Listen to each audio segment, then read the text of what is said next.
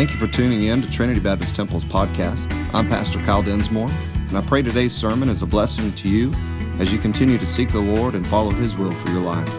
If you have any questions, please feel free to contact us. God bless you. If you got your Bibles there in 1 Thessalonians chapter 5, last week we were talking about the hope that we have beyond the grave because of the resurrection. We began talking about the second coming of Jesus Christ. We also saw at the return of Jesus Christ that those who have died in Christ are going to be resurrected, and they are going to be the first ones that the Lord brings back with Him.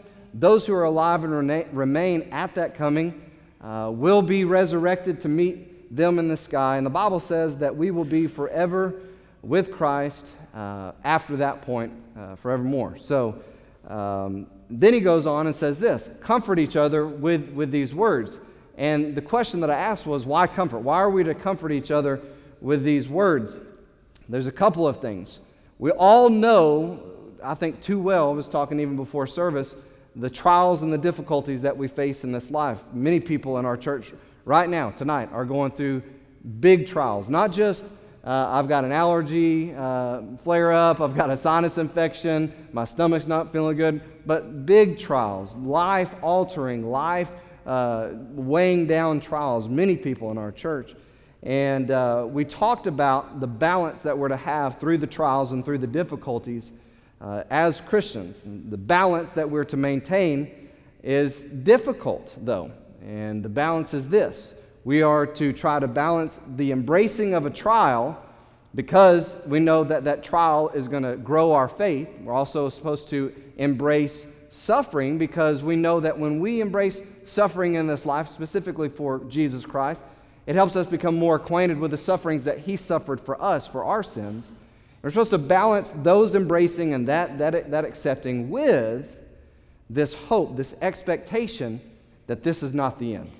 That the trial that you're going through, that even this life full of difficulties is not the end. Again, that's to be balanced because one day we're going to be taken away from these things. We're going to be called up in the air, going to be with the Lord forever, and that's why we're supposed to comfort each other with these things. The reason why I say it's a balance is because we have this fight or flight response. And a lot of times when we start going through the difficulty, all we say is, I just want to be out of it. I just want to be done with it. I just don't want to deal with this anymore. I don't want to have to go through this anymore. But we forget that we're again talking tonight, it's through those trials, it's through those things that God draws us close to Him. It's through those trials, again, as I said a while ago, that our faith is grown. We say, God, I want to be close to You. God, I want my faith to be stronger. And these are the ways that God does it. Because if we're always full, always comforted, always satisfied, never in need, then we aren't going to have that desperation to draw close to God.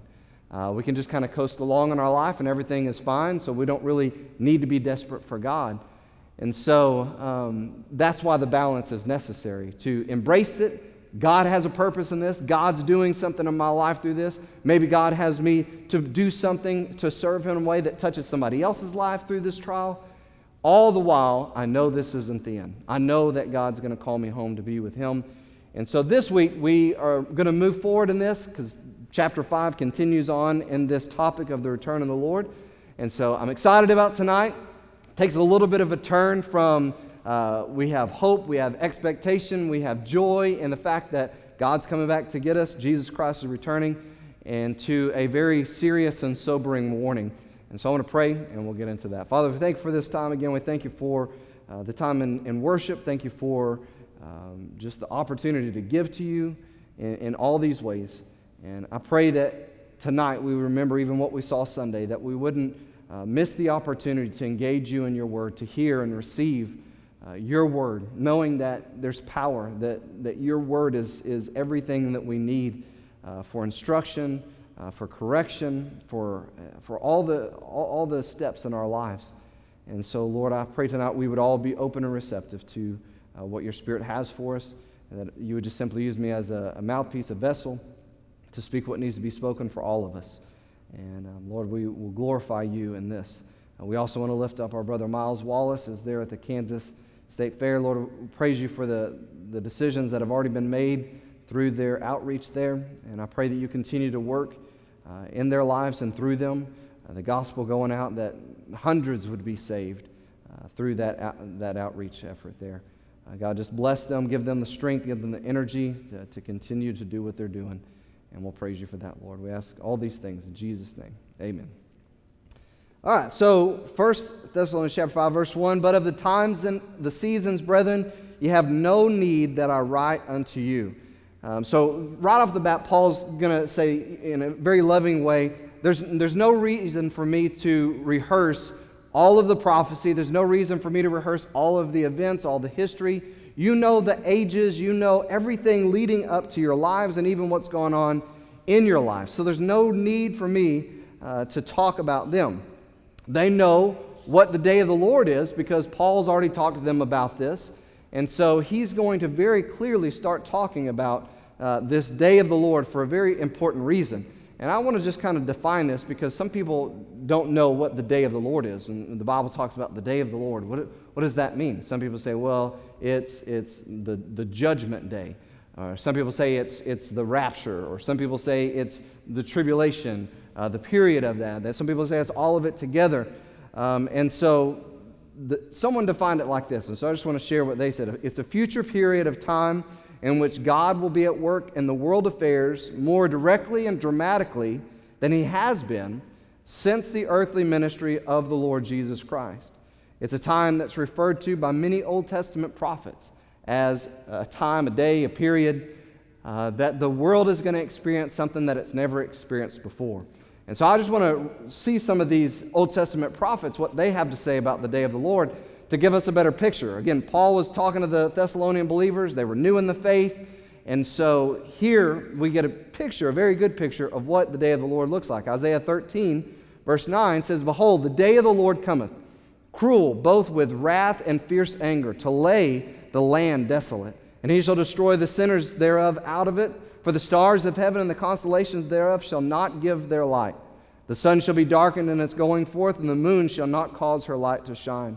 And I will punish the world for their evil and the wicked for their iniquity, and I will cause the arrogancy of the proud to cease. And I will lay low the haughtiness of the terrible. I will make a man more precious than fine gold, even a man than the golden wedge of Ophir. Therefore I will shake the heavens, and the earth shall remove out of her place in the wrath of the Lord of hosts and in the day of his fierce anger." Again, very clear, very dramatic. God's wrath, God's anger, God's judgment is coming to the earth, and it's going to transform both the heavens and the earth. In Joel chapter 2, it says this, "I will show wonders in the heavens and in the earth, blood and fire and pillars of smoke. The sun shall be turned into darkness and the moon into blood before the great and terrible day of the Lord come. And it shall come to pass that whosoever shall call upon the name of the Lord shall be delivered," or shall be saved. "For in Mount Zion and Jerusalem shall be deliverance, as the Lord has said, and in the remnant whom the Lord shall call." So far in just these two Old Testament passages, we see that there's both judgment and there's blessing in the day of the Lord. There's judgment coming against evil, there's judgment coming against wickedness and sin, judgment coming on the earth, but also wrapped in this is deliverance and salvation for those who call upon the name of the Lord. Zephaniah chapter 1, verse 14. "The great day of the Lord is near. It is near and hasteneth greatly." It's coming quickly.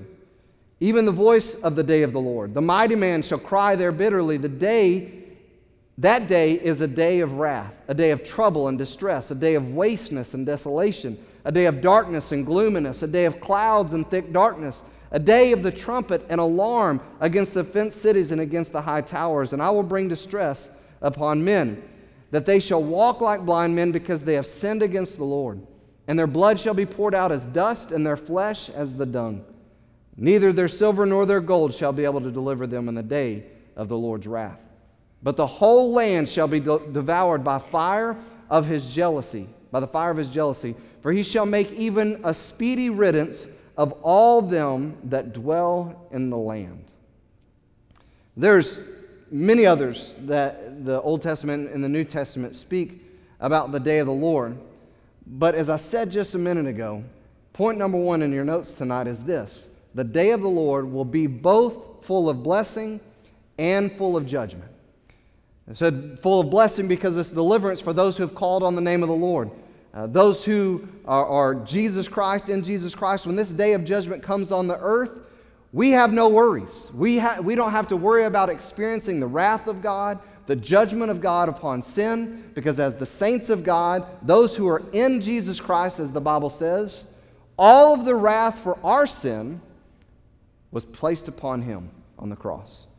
And so we look forward to the day of the Lord in the fact that it's the ultimate deliverance. It is the ultimate salvation from the junk of this world, from the sin of this world. Not only that, the judgment part of it is an encouragement to us as well, but it's also a sobering reminder for us, because the judgment part of it is the destruction, the absolute destruction of evil from off the face of the earth.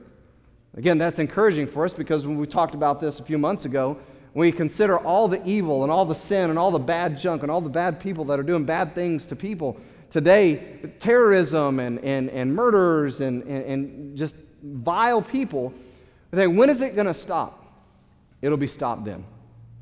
God judges evil, God judges wickedness. He purges this earth of all evil and sin. That's when that's going to stop. And so, again, we see that it's full of blessings. The day of the Lord is full of blessing, but also full of judgment. Back in the text in verse 2, it says, for yourselves know perfectly. In other words, you're fully aware, you have accurate knowledge of this truth, that the day of the Lord so cometh as a thief in the night. So again, he's saying, look, I don't need to talk to you about what's already happened. I don't need to talk to you about prophecy, about things already fulfilled. And we really don't have to talk a whole lot about the day of the Lord, because I've already talked to you about that. And you know full well, I've already explained to you, you know accurately that the day of the Lord is going to come as a thief in the night. Now, some people hear that and they say, well, what does that mean? God's going to come, the day of the Lord's going to come as a thief in the night. Some people picture that this imagery, the imagery it gives some people is that we're going to be in our beds, we're going to be asleep, it's going to be nighttime, and that's when the Lord's going to come. It doesn't mean that it's going to happen at night for us per se. That's not what it's saying as a thief in the night. What it's talking about is this unexpected event that's going to happen. Some people it's going to be nighttime, some people it's going to be in the middle of the day when this day comes upon the earth. But he describes it in the next verse, verse 3. He said, for when they shall say peace and safety, then sudden destruction cometh upon them, as travail upon a woman with child, and they shall not escape. If you're familiar with what we've been going through on Sunday mornings and Journey with Jesus, we've talked a little bit about this already. Matter of fact, we went back and referenced what we're about to read. Concerning this time, Jesus was asked by his disciples, what's it going to look like in the end times? What's going to happen? What is the world going to look like? Matthew chapter 24 and 25, he explains to his followers, this is what it's going to be like. Chapter 24, verse 36, he begins to explain almost exactly what Paul summarized there in verse 3. Verse 36, but of that day and hour knoweth no man, no, not the angels of heaven, but my Father only. But as the days of Noah were, so shall also the coming of the Son of Man be. For as in the days that were before the flood, they were eating and drinking, marrying, given in marriage, until the day that Noah entered into the ark. They knew not until the flood came, and it took them all away as a thief in the night. They were unexpected. They were unexpecting this judgment to happen. Even though they were warned, even though the messenger of God had proclaimed it, they completely rejected it and went about their lives living in sin, living for themselves, living for pleasure. They were doing all these things disregarding the warnings that God had given. Judgment came and took them all away, the Bible says. So shall also the coming of the Son of Man be. Then shall two be in the field, one shall be taken, the other left. Two women shall be grinding at the mill, the one shall be taken, the other left. Watch therefore. He's telling his followers, you watch, be alert, stay awake, for you know not what hour your Lord doth come. But know this, that if the goodman of the house had known in what watch the thief would come, he would have watched. He would have stayed awake, but would not have suffered his house to be broken up. So verse 44, therefore be ye also ready. For in such an hour as ye think not the Son of Man cometh, who then is that faithful and wise servant, whom his Lord hath made ruler over his household to give them meat in due season. Blessed is that servant whom his Lord, when he cometh, shall find so doing. Verily I say unto you, that he shall make him ruler over all his goods. So this day of the Lord, this day of judgment coming to the earth, as well as the deliverance of God's people, will come with suddenness. It'll come with unexpectancy. It will come with fury. The lost world will be in continual pursuit at this time of vanity, of pleasure, just as it was in Noah's day. They'll continue to live in and live for sin up to the very point of the day of the Lord. But again, Scripture is clear many times, just as we saw in verse 44 in Matthew chapter 24, that the people of God are to be alert. We're to be privy. We're to be knowledgeable of what it's going to be like. We're to be knowledgeable of the facts Jesus already told us. And we're to be watchful, be alert, be sober. And so this day doesn't come upon us like it would the lost. You know, we've talked about this before. That's why it's always on my heart to preach and to urge us as a church to be about the mission of God, to not get carried away. It's something that we all have to deal with on a daily basis, to not get carried into the system of this world and our lives being about that. Man, we have so many blessings in the Bible, and God wants us, the Bible says that God wants us to enjoy the blessings that He gives to us. The things that we get to enjoy in this life are part of God's blessings. But that is not what our life is about. That's not the purpose of our life. We're to be living our lives with constant expectancy of the Lord's return, and the way that we do that is by living in obedience, fulfilling His mission until He returns. Paul's going to tell the Thessalonians there's a difference between how the day of the Lord is to come upon those that are in darkness, those who are lost, and those who are in the light. Look back in the text in verse 4. It says, "But ye, brethren, you're not in darkness, that day should overtake you as a thief. You are all the children of light and the children of the day. We are not of the night, nor of darkness." See, he's explaining, just as it was in Noah's day, just as it is with a woman, when labor pains comes upon her, suddenly, unexpectedly, it hits. It's coming. That's how it's going to come for the lost. Just as in Noah's day, they were eating, drinking, marrying, given in marriage, until Noah and his family entered the ark. The flood came and destroyed them all. That's how it's going to overtake the lost in darkness. But Paul's telling the Thessalonian believers, look, when this day comes, it's not going to overtake you as a thief. You're not in darkness.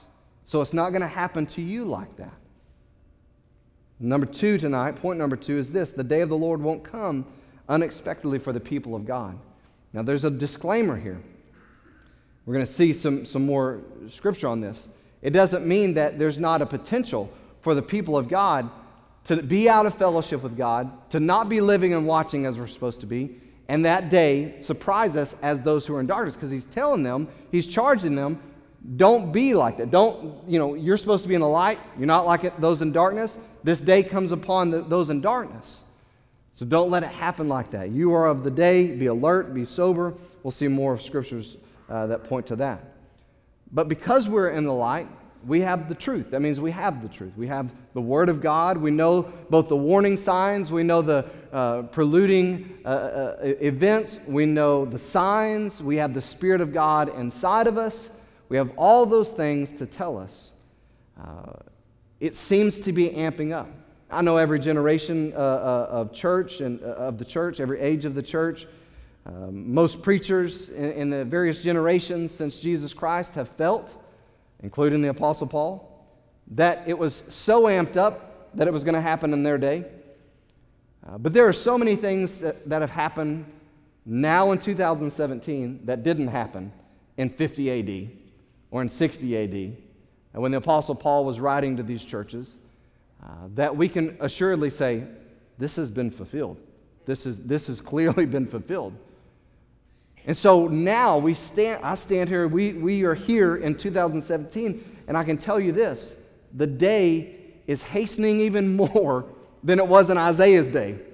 before Jesus Christ walked this earth.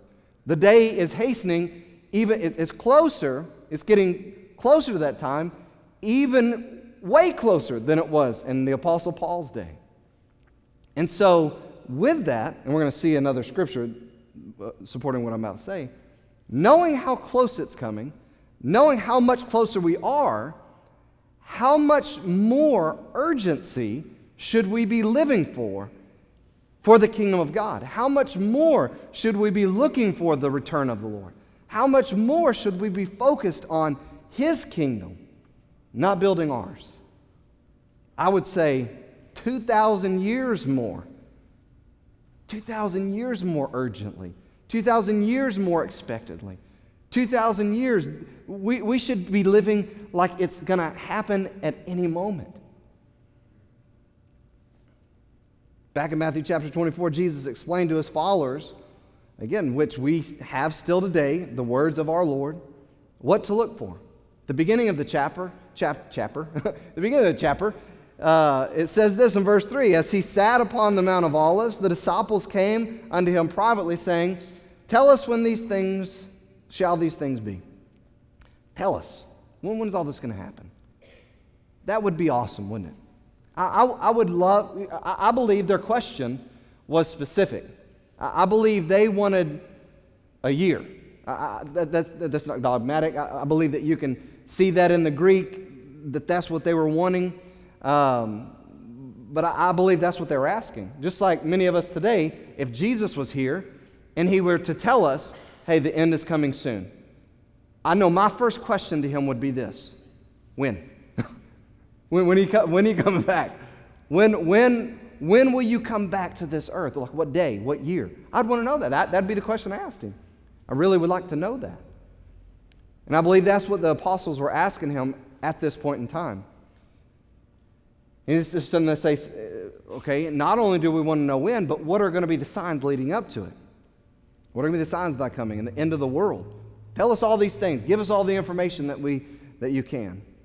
Listen how He answers them. Jesus answered and said to them, take heed that no man deceive you. It's interesting that that's His first response to them. Be very careful that you're not deceived with these things. Be careful that you're not carried away with other thoughts or other doctrines. Don't be deceived. Don't let anybody deceive you. Let no man deceive you. He goes on and says this, because many shall come in my name and say, I'm Christ, and shall deceive many. And you shall hear of wars and rumors of wars. You know, I'm sure there's some way to research and find out this information, but how many people have claimed to be the Messiah or God or, follow me, the end is near. And thousands of people have followed Him. I'll go further to say this. There are false religions today that claim to be the true God and have the true anointed one coming. One being Islam. How many millions of people have been led away? Millions of people. He says, many shall come in my name, saying, I'm Christ, and shall deceive many. And you shall hear of wars and rumors of war. See that you be not troubled. He's telling His followers, don't be troubled with the wars and rumors of war and all these cries coming, saying that the people saying that they're Christ. He says, because all these things have to come to pass. But the end isn't yet. It's not the end yet. This is some of the events leading up to it. He goes on to explain, nation shall rise against nation and kingdom against kingdom. Listen to what he says next. There shall be famines and pestilences and earthquakes in diverse places. All these are the beginning of sorrows. All of these signs, all of this trouble, all of this turmoil is just the beginning of sorrows. That phrase, beginning of sorrows, is rendered, is birth pangs, the beginning of birth pangs, like labor pains. You can do it's an interesting study to do. There's lots of information out there.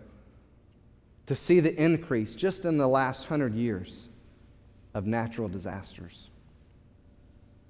As I was sharing, I think last week or the week before, we were watching the news and these people were just overwhelmed. One hurricane, like 2 weeks before the other one, destructive, destroying. In the middle, sandwiched in between those, not earthquake, the hurricanes, is sandwiched in between those hurricanes, an earthquake.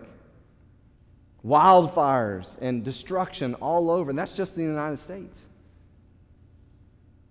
Pestilences, diseases. Science is racing to try to cure all of the diseases out there. But it seems that they're increasing. It seems like it's just multiplying. It seems like Scripture, once again, being verified. Not that Scripture needs to be verified, but it's come to pass just as Jesus said it would be. And we've seen this Scripture, as I said earlier, I think twice in the last month, just because it's the way, both in this study and on Sunday mornings, just because where we've been. Again, God's amazing and how all this stuff works. We've been talking about the return of the Lord a lot recently.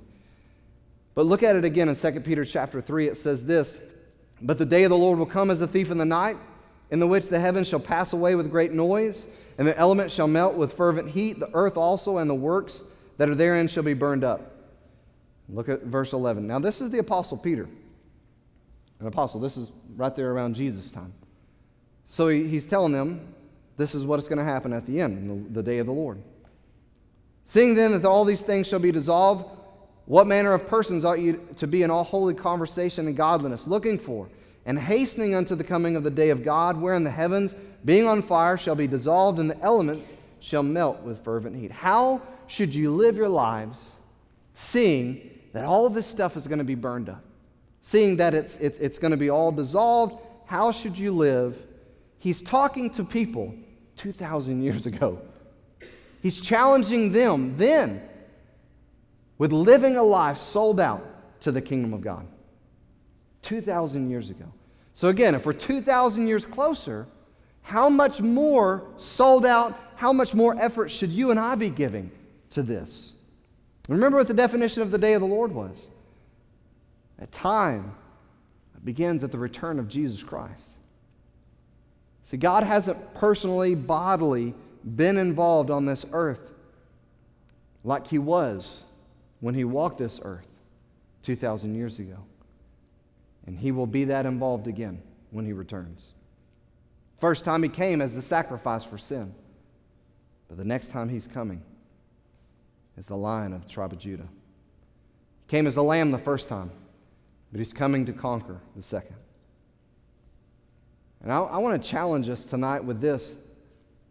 Let's not get carried away in some type of mystical dreamland that we're reading here, how it was going to happen.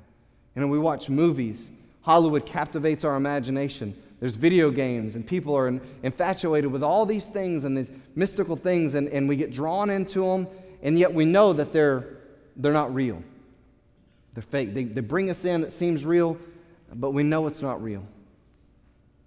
That's not how this is. This is not some type of Hollywood presentation. This is not something that we can just use our imagination with. This is not some type of, again, mythical thing that is something that we don't really have to put a lot of weight into. These things are going to happen where we're at.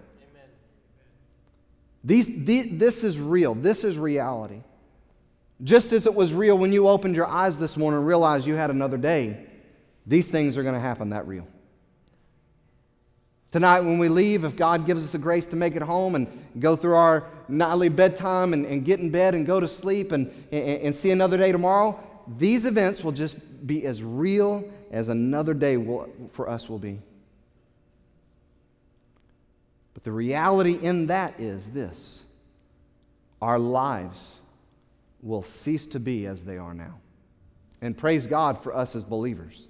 That day of deliverance for us, man, everything will be changed. The Bible says, we already saw it, in a moment, in a twinkling of an eye, we shall be changed. That's going to be an amazing, amazing thing. But this will happen literally to this earth. Life on earth as we know it right now. The way that we go about our lives now, how we live, what we do, the way the world operates, how it's going on. Life on earth will drastically change. Again, not like Hollywood. It's not like some imaginary thought or imaginary thing. It's reality. Supernatural outpouring of wrath and judgment like this world has never known before. Similar to Noah's day, but with fire and fury, as the Bible says. And so my question is this: if we know this is true, if we believe this is true, Jesus said it's going to happen. Listen, if we say, I believe that all I have to do is trust in Jesus Christ, His death on the cross, His resurrection, and I believe that belief is a complete surrender of my life to Him, making Him not only my Savior, but my Lord. I know that I'm saved, and I know that no matter what happens to me, when I die, I'm going to heaven, or if He comes back before I die, that I'm going to be with Him. I know that 100%. There's no question in my mind. I have confidence, I have hope, I have assurance, I have no doubt, all those things. If we believe that 100% to be true about our lives, then you and I need to take this day of the Lord just as serious and believe it just as much as we do about our own salvation. It's going to happen. Paul explains it, similar to what our Lord said in verse 6. He says, therefore, let us not sleep. As I said a while ago, there's this charge that we have in this to be alert, to be awake, to be sober, not to give in to what the world wants us to do, to live the course of the system of the world, but to live in the mission, to live in the kingdom of God as citizens of heaven. He says, don't let us sleep as others do, but let us watch. Let's be alert and awake and be sober. Be serious about this. This is going to happen. It's going to be a real day. It's going to be a real time. It's going to be a real judgment. And so as the children of light, as the children of the day, be sleepless, be awake. In other words, we're not supposed to be asleep on the job. There's no time for us in this life to be asleep on the job, per se, as the kingdom of God reveals. And we've talked about our job before. The kingdom of God is very clear what the job is. It's the mission that Jesus Christ started as He walked this earth. The mission of the kingdom of God is to seek and save that which is lost, to get the gospel to every creature, to teach them to observe everything that Jesus commanded, to baptize them in the name of the Father, Son, and the Holy Spirit. That's the mission of the kingdom of God. Fireworks. Can you imagine a player on a team, maybe your favorite sports team, or maybe you're not into sports, but just go with me on this. Can you imagine a player on a team that wasn't willing to do their part? They just weren't going to do it. They just refused to do it. They knew what their job was. They knew what their role was. Let's just say football. Offensive lineman, linebacker, whatever. They knew what their role was. But they got on that field and they just refused to do it. They refused to do their part to help the team accomplish their goal of going onto that field, which the team goal was to win. That's every team's goal, should be. But that player refused to do their part to help that goal to get accomplished. We would sit on our couches and we would scream at that TV. We would put it on social media. We might even try to start something to get that person off the field. We would criticize them. Maybe it's the coach. Maybe the coach isn't doing their job. We say, get them off. Fire them. Put somebody in that's going to do what needs to be done to win. We get fired up. We get absolutely fired up when those people don't do what they're supposed to be doing.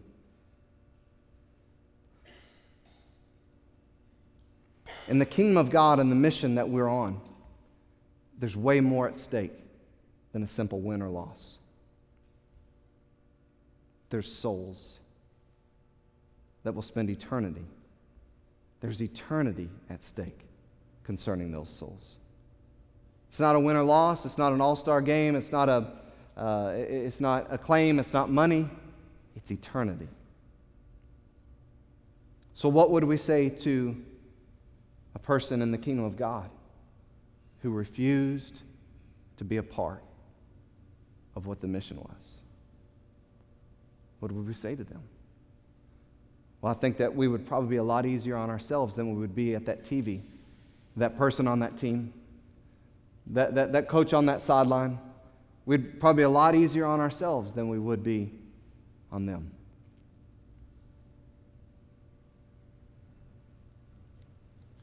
He says, be sober. It's serious.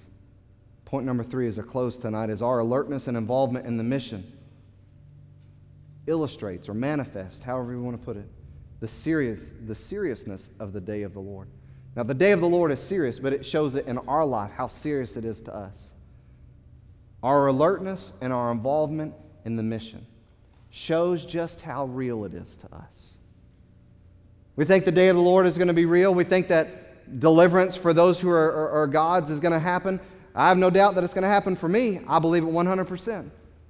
We believe 100% that the same as that's true, that judgment's going to come on those who have rejected Jesus Christ, that wrath is going to come upon them, consume them, destroy them, just as every scripture we read said. We believe that 100%. Then we've got an option. We can either be alert and involved in the mission because it's serious. That day's going to happen. Again, not like some Hollywood movie or some imaginary day or some mythical thing that we can just wish away. It's literally going to happen. And again, our alertness and involvement illustrates how serious it is to us. So the question I have as musicians make their way is this: do we take it serious? Do we take the mission? Do we take the day of the Lord serious? Again, I would be sad to say we would probably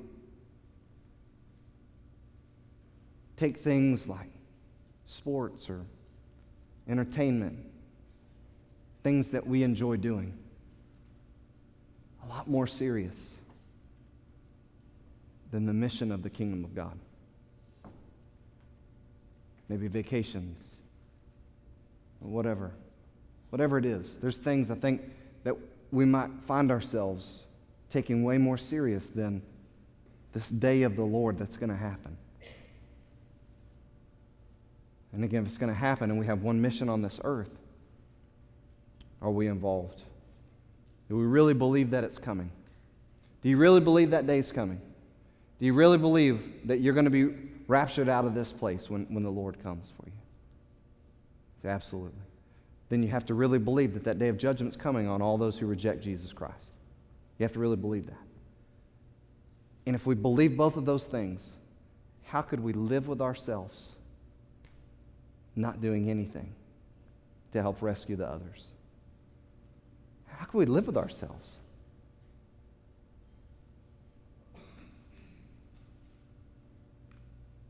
It's like sitting, see the images of those rescuers in Houston.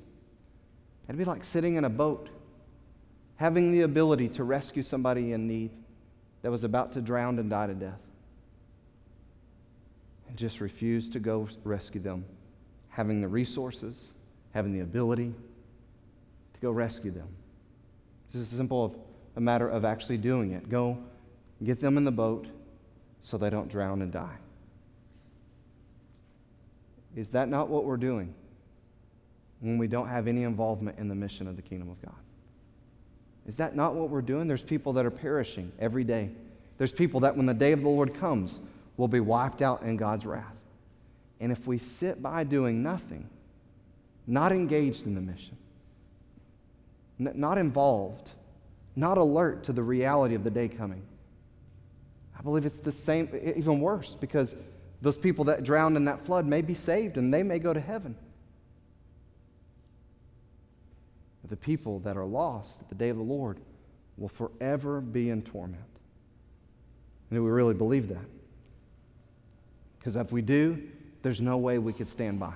There's no way we could stand by and do nothing if we really believe that those who are lost are going to be in torment forever.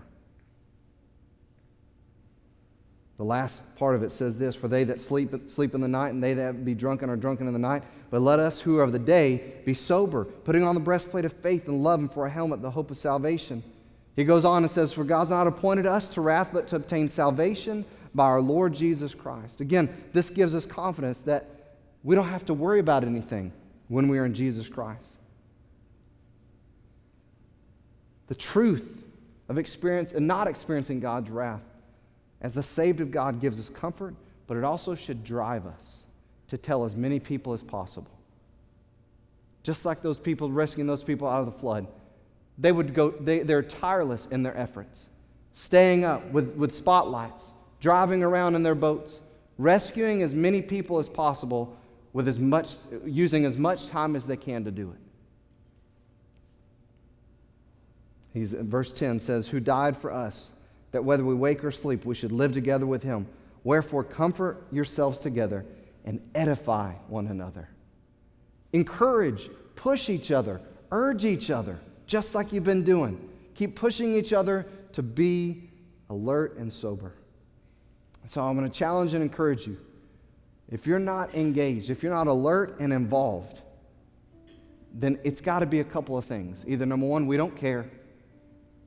We can sit in our boat and watch those people drown and it doesn't affect us. Or number two, maybe we're being carried away in the system of the world, similar to what Paul said, those that are drunk in the night.